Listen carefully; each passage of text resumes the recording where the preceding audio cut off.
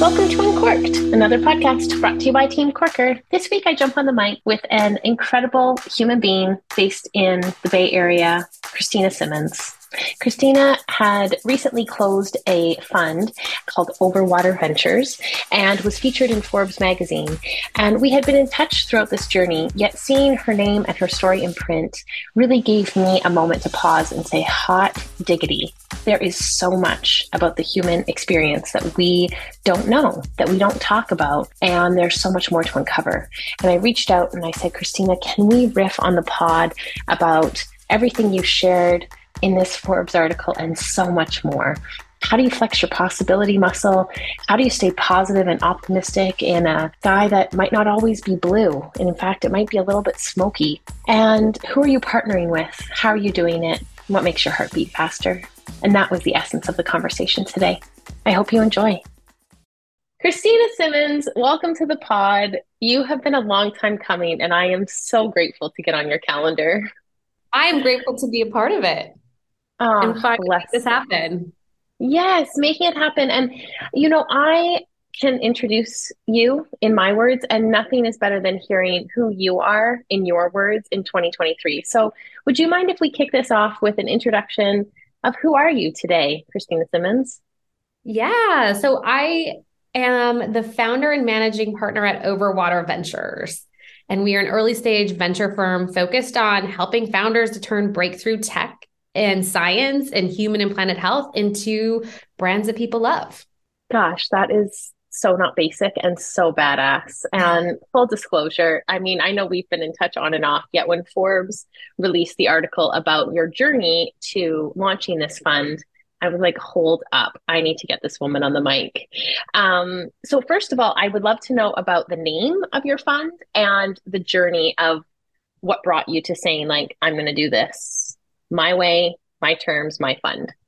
Yeah. So the name came from me. It was during the pandemic. I was at dinner and I was chatting about how I was really noticing that founders were underwater.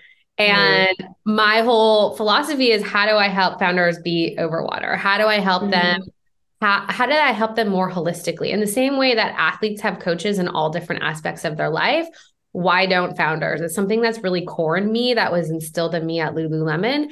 And I personally love water. I love water sports. That's where I get my inspiration. And so it was a fitting name to call it Overwater Ventures. mm. It's really funny. I was talking to someone earlier who was saying, there was an exit and it wasn't great. And so they weren't going to be dancing to the bank. And I was like, well, hold up. Like, dancing to the bank can imply like you're looking for the dolphins jumping out of the water. And I'm like, sometimes swimming above the water is really great. And swimming to the bank is like just as beautiful. We don't all need to put on a dolphin show. And I hear you there. So like overwater is better than Titanic. Got it. Yeah, I love that. I'm going to use that in the future. Please use it. It's for you. Okay, so supporting founders holistically, you obviously have a bend toward, emerging science, health tech, etc. However, you've been a part of some pretty cool funds and pretty cool companies. And what made you say it's time to break out? Yeah, so I'll kind of go back in time and I'll give you maybe a story of my journey and then really what the tipping point was to start Overwater Ventures. But I'm originally from Michigan and I joined Lululemon early-ish. There were, it was still I think the early scrappy startup phase of Lululemon, and worked with some amazing people like Carolyn Coles and helped launch e-commerce. Remember what it was like from the beginning, being on the web team, started off helping to run social. And that was really early when brands were just getting on digital platforms. Like, we were really early in how do we create our global channels and then our local channels. And it evolved to thinking about, how do we really think about digital in a new way? How do we think about digital in stores? What is the future? What could it be?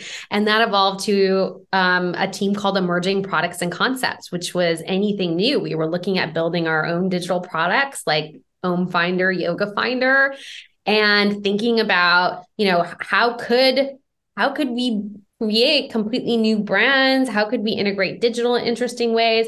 And it was an amazing place to be at the time. I mean, Lululemon's culture is so unique. You know this firsthand. And I started looking, I started spending all my free time with startups though, because we were looking at partnerships. We were looking at new ways to leverage technology. And I loved working with founders. I loved helping them on their problems. And so after a good amount of time at Lululemon, I decided to leave and I joined Andreessen Horowitz. So I moved from Vancouver, Canada to the Bay Area. And that was a whole different can of worms. It was really working with incredible founders, ranging from Airbnb to Pinterest to Jawbone at the time, Coinbase, which is now quite big, and loved it. And then I wanted to, I could have stayed there forever, but I never like to be comfortable. It's not my style. And I ended up getting a call from another investor saying, hey, you should really think about joining an early stage company. To me, the best investors have really been in the shoes of an entrepreneur. At Lululemon, we went from, scrappy startup into a large company. I think when I left, it was 2,700 people at the headquarters, but I wanted to experience early stage. So I took the leap, joined a company, a food startup, and learned the good things about launching a product from scratch, launching a website. Also learned, some things not to do that I wouldn't do if I was founder. But to me, it was the best training ground to be able to advise startups in new ways. And I ended up meeting Vinod Khosla, hitting it off with him. He was really thinking about how healthcare could be transformed with AI. And I ended up joining Khosla Ventures. I was there for 4 years, invested in a range of companies. And so my experience, to answer your question, has always been operating to investing. And I felt like at a certain point, I want to combine both of those things in a new way. I'll pause there if you have any questions, and I'll go into a little bit more around what made me take the leap. Well, I just want to, we can touch on this. Like, you're being very modest about your impact at Lululemon. And I just need to add in the story that I remember you coming and being like, one day you're going to be able to buy pants online and they're going to show up at your door. And it was like a story of magic. And so your ability to like see this future, we are like, no way, Kristina, no way. Like, you don't understand. The only way you're going to be able to get pants is if you walk into a store. And you're like, no, one day it's not going to be like that. And it's pretty wild because, I think this was like sort of 2008 era, 2009. The Olympics were coming to Vancouver. You had these ideas of how we were going to cover the Olympic Games. And we're like, what the heck is Facebook? Like, it still all felt so surreal. And so there's something, really powerful to note of you speaking about like operations to investing, and also your ability to see a future that doesn't yet exist, a future of what's possible. And so before we dive into like how you kept going, can we take a quick tangent to say, how have you continued to flex your possibility muscle? How have you continued to like look for what's needed, what is future? Even the partners, people you have chosen to work with are very, very inspiring human beings. Tell me about that practice for you. I've always lived in the future. I love thinking about what could be. I love understanding consumer behavior and what's shifting in culture, and how are different things changing and evolving? What are the growth rates in certain areas? Because of this acceleration of technology like biotech and AI, what could that unlock? And what are the pain points in our current consumer behavior? So I really, every year I sit down and I think about like, what could the world look like in 10 years? And then working back to say, okay, what kind of companies should exist that could enable that future? And that's really how I think about it. And it's really powerful when, I get excited about not only being able to find founders that are really solving breakthrough problems in these categories at the end of the day for either humans or the planet, but then also helping them to push them outside of their box to say, okay, what future could exist? Like, if we were going to play big, what would that look like? What do we need? And work back from there. So my role as an investor is not just writing a check. It is, helping them to imagine what could be in the future. And how do you get there? Okay, I love this. And I just want to say that people may speak of this. I have seen you do this very much firsthand. So that's like a very, very big deal. Yet I'm like, there's something to scratch there, my friend. I'm like, how, in a world that has been doom and gloom, in a world that there has been failure, in a world of the wrongs, how do you continue to see a blue sky and see the bright and see what's possible? Like, what is it? Is there a practice? Are you meditating? You have a playlist. Like, tell me what is it? Is there anything for us to uncover here? First of all, I love the quote by Napoleon Hill, which is something like, with every seed of adversity comes a seed of opportunity. And so to me, in even markets like this, I'm like, game on. That means there's opportunity. That means there's scrappy founders with more constraints who are hustling even harder. And so to me, I never get discouraged by adversity. I've seen a lot of adversity, and it is motivating. It's fuel to do something more. I'm hitting the pause button on this sweet episode to tell you about something that you might like. Our newsletter. We call it the Corkboard. It has all things juicy, whether you are looking to keep in touch between episodes or find out more about our coaching, development, or hot new jobs that we're working on. The link is in our show notes. Your inbox is sacred and your time is too. So now let's get back to the episode. I want you to riff on like anything that you're doing or your practices around flexing your possibility muscle. Like, how do you see the opportunity in the adversity? I constantly am pushing myself to think outside. And so, for instance, when I was at Lululemon my last year, I had a challenge for myself, which was a 365-day challenge of being comfortably uncomfortable. So every single day I had to do something that like would make me cringe. That was like, oh my God. Like, I remember sending an email to like Jack Dorsey of my ideas for Square at the time, like something that sounded absolutely ridiculous, but I forced myself to do it, or go to the airport without having a seat on an airplane and waiting standby, because I knew that was something that made me uncomfortable. So I practice this on a daily, weekly basis of what are my own limits and how do I think outside of those? For me, I also think about, I look at on Sundays, I sit down and I look at what are the 3 goals that I want to achieve this week.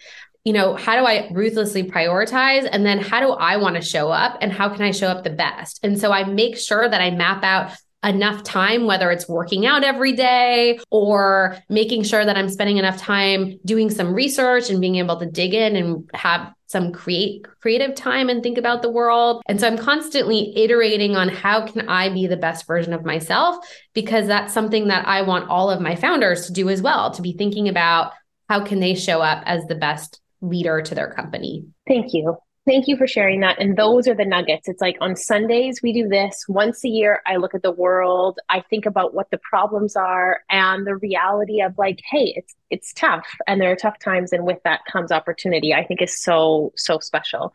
I want to make sure we have time to talk about your fund. So let's go back on the highway of like, okay, so next stop was Kristina's going to launch something. Tell us about that. So I saw venture changing in many ways. I saw some of the best investors leaving the large firms that had been around for 10, 15, 20, 30 years and going and starting funds. I saw that entrepreneurs wanted a different experience. They didn't want the old school VC, similar to, how we were talking earlier around the workplace shifting and culture shifting. I saw that changing in venture. And I also noticed that, to me, the most innovation is happening in human and planet health. I think in the next 10 years, the biggest companies will be in those categories. The best entrepreneurs want to go and spend time on mission-driven companies. And I think that there's this intersection of societal impact with the potential for economic impact. And because of this acceleration of AI and biotech, cost structures are coming down where you couldn't necessarily build massive businesses in these categories 10 years ago, but you can now. So to me, I saw, like, from a consumer trend perspective, from a technology perspective, things were changing. And then lastly, I like to find companies that are, they're in overlooked areas. They have funding gaps, like women's health, for instance. Those kind of companies are really hard to get through an IC committee in a room of all guys. And I think founders don't necessarily want that. They want someone that they can go, that they can trust. I think the shark-like mentality doesn't really work. Like, why can't you have the dolphin mentality? I think entrepreneurs want that. They want a more personalized boutique experience and a partner to help them build their vision. Okay. It's really beautifully said. And it's no joke what you've executed. So can you tell us about that? You're like, I'm going to go do this. And by the way, I might have a baby while I'm fundraising. So I left and I wanted to take some time to really think about my own vision. What could venture look like? How could it be different? And it's only in the beginning. I have like a 5-10 year plan of how that's going to evolve. And I sat down and said, okay, what is my own brand strategy? What kind of colors do I want that feel and look different? What is the feeling that I want when people come to the website? How can I create a playlist to describe the brand that I want to create? And if I had to think, blue sky, like what would I want to invest in? How would I want to invest? What kind of support would I want to have? And who do I want around the table with me? So I spent a lot of time thinking about that. And then I made a dream list of the people that I would really love to be a part of the fund. That was really my first step, was going to amazing founders or operators who have been there and done that, who could kind of be an extension of my team. And I felt really strongly to start as a solo GP because I had a clear vision of what I wanted to do. And I didn't want anyone to change the execution of it. So I intentionally did it the hard way and said, okay, I'm going to go out as a solo GP. Eventually over time, I will build my team and I will think about that, but let's focus on step one. And I went about and did that. And then I started the fundraising process. And in parallel, I was investing at the same time. Okay. And where are you today? Like, congratulations. Let's pause. Wait. And now I'm like, okay, you did all of this. You're investing, you're raising your fund, you have a vision. And where is Overwater today? Where I'm at today, we've closed fund one. So we're officially done fundraising for now. You are always fundraising, as they say. But I'm done fundraising. I've closed the fund. I've launched the website. We're out there in the world. And now as of last week, we've now had the opportunity to invest in 12 companies. And so we're at 12, all really interesting companies doing game-changing things in the world, whether it's automating and rethinking egg freezing and IVF, or trying to reverse menopause, or creating better oils and fats to reduce deforestation, trying to reduce wildfires, really, I think, a range of interesting problems that these companies are solving. Gosh. And again, congratulations. I feel like I want to just like pause and honor these. And I'm like jumping because I'm like, wait, I have another question for you. I have another question. The clock's ticking. And that is, what are you inspired by right now that you haven't invested in? Or, like what's on like the horizon of what's next, of where you would like to contribute or be a part of? There's a lot of problems that I want to solve. That's where it's only the beginning. And I really think about this. I think about like what problems should be solved in the world. Personally, from experience, after going through my own pregnancy journey, I realized that there are massive gaps still within women's health and family health. So that is a category that I'm spending a lot of time on. How do we have better care? How do we create more accessibility? How do we have better outcomes? How do we have a better patient experience? Especially in the US, healthcare is so broken. So that's one area I'm focusing a lot on. I'm also looking at new frontiers within these categories.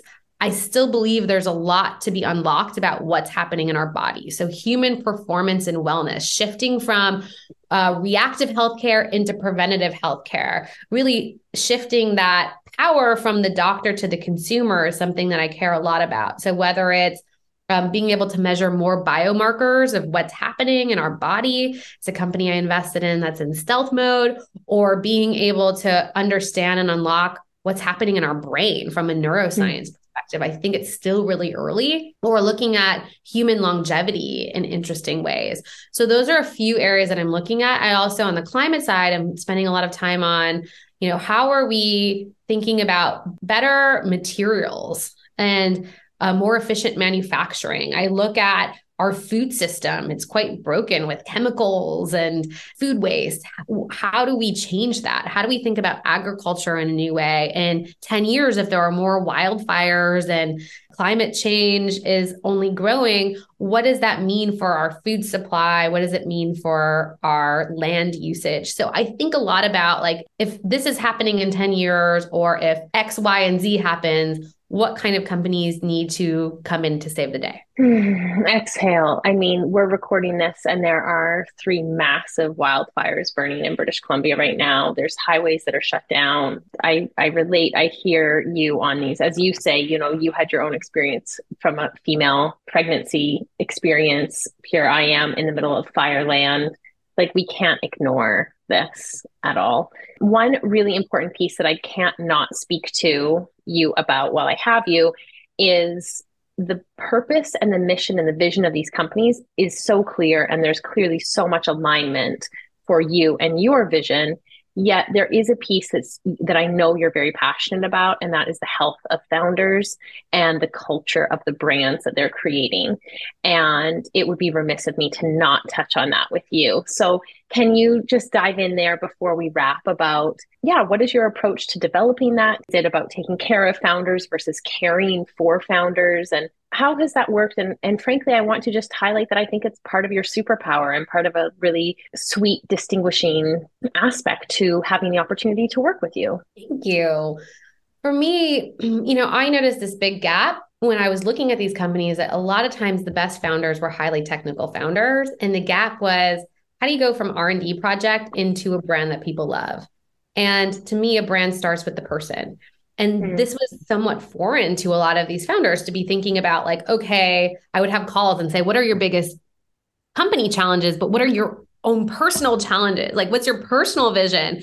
Because I think we've lived in a society that business and work are separate, but no, in fact, they're together. And so my approach is different. I sit down with founders and we go through the challenges that they're facing, both personally and professionally. And then I create programs based on the aggregate challenges I'm seeing. So I'm doing, I did last few weeks ago, awesome virtual training session with this great gym in LA called Dog Pound. And so it's an excuse for founders to actually get in a sweat during their day when things are so busy. Or we did one on negotiations and conflict resolution. I'm kicking off with Ivy Ross, who's VP of hardware design at Google, a female leadership workshop. And so it's 4 different sessions on owning your confidence, rethinking the female leadership model. And so it's only the beginning, but I really believe in a way that athletes have coaches. Why don't founders? And so that is not only fitness, but it's mental health, it's their family life. And so I like to address topics, and it's really built on trust. It's only what the founder wants to talk about, but I like to address those issues. And I hope that I am the first call when things are not going well. My thesis is, if you address these issues early in the life cycle of a company, that their potential to reach their vision will be faster if they are addressing this at the beginning. Yes, always at the beginning. And I think it's a luxury to say always at the beginning, because without trust, it doesn't come at the beginning. So that's what we know for sure. And Lululemon was so powerful in the journey, which I'll say in my own journey, because Lululemon was so much around leadership development and personal growth. And that just doesn't exist in the world of venture capital. And so I'm bringing the Lululemon-esque mentality into this world. Well, I'll just let you know it doesn't exist in the world. And time integrity and our past and our stories and, how we come to be. I'll forever say, despite what people may think or experience in the world, our time, which was a decade ago, made a huge dent in my heart. And I'm forever grateful for that, for sure. So kudos to the original groove pant that is having us dance through life today.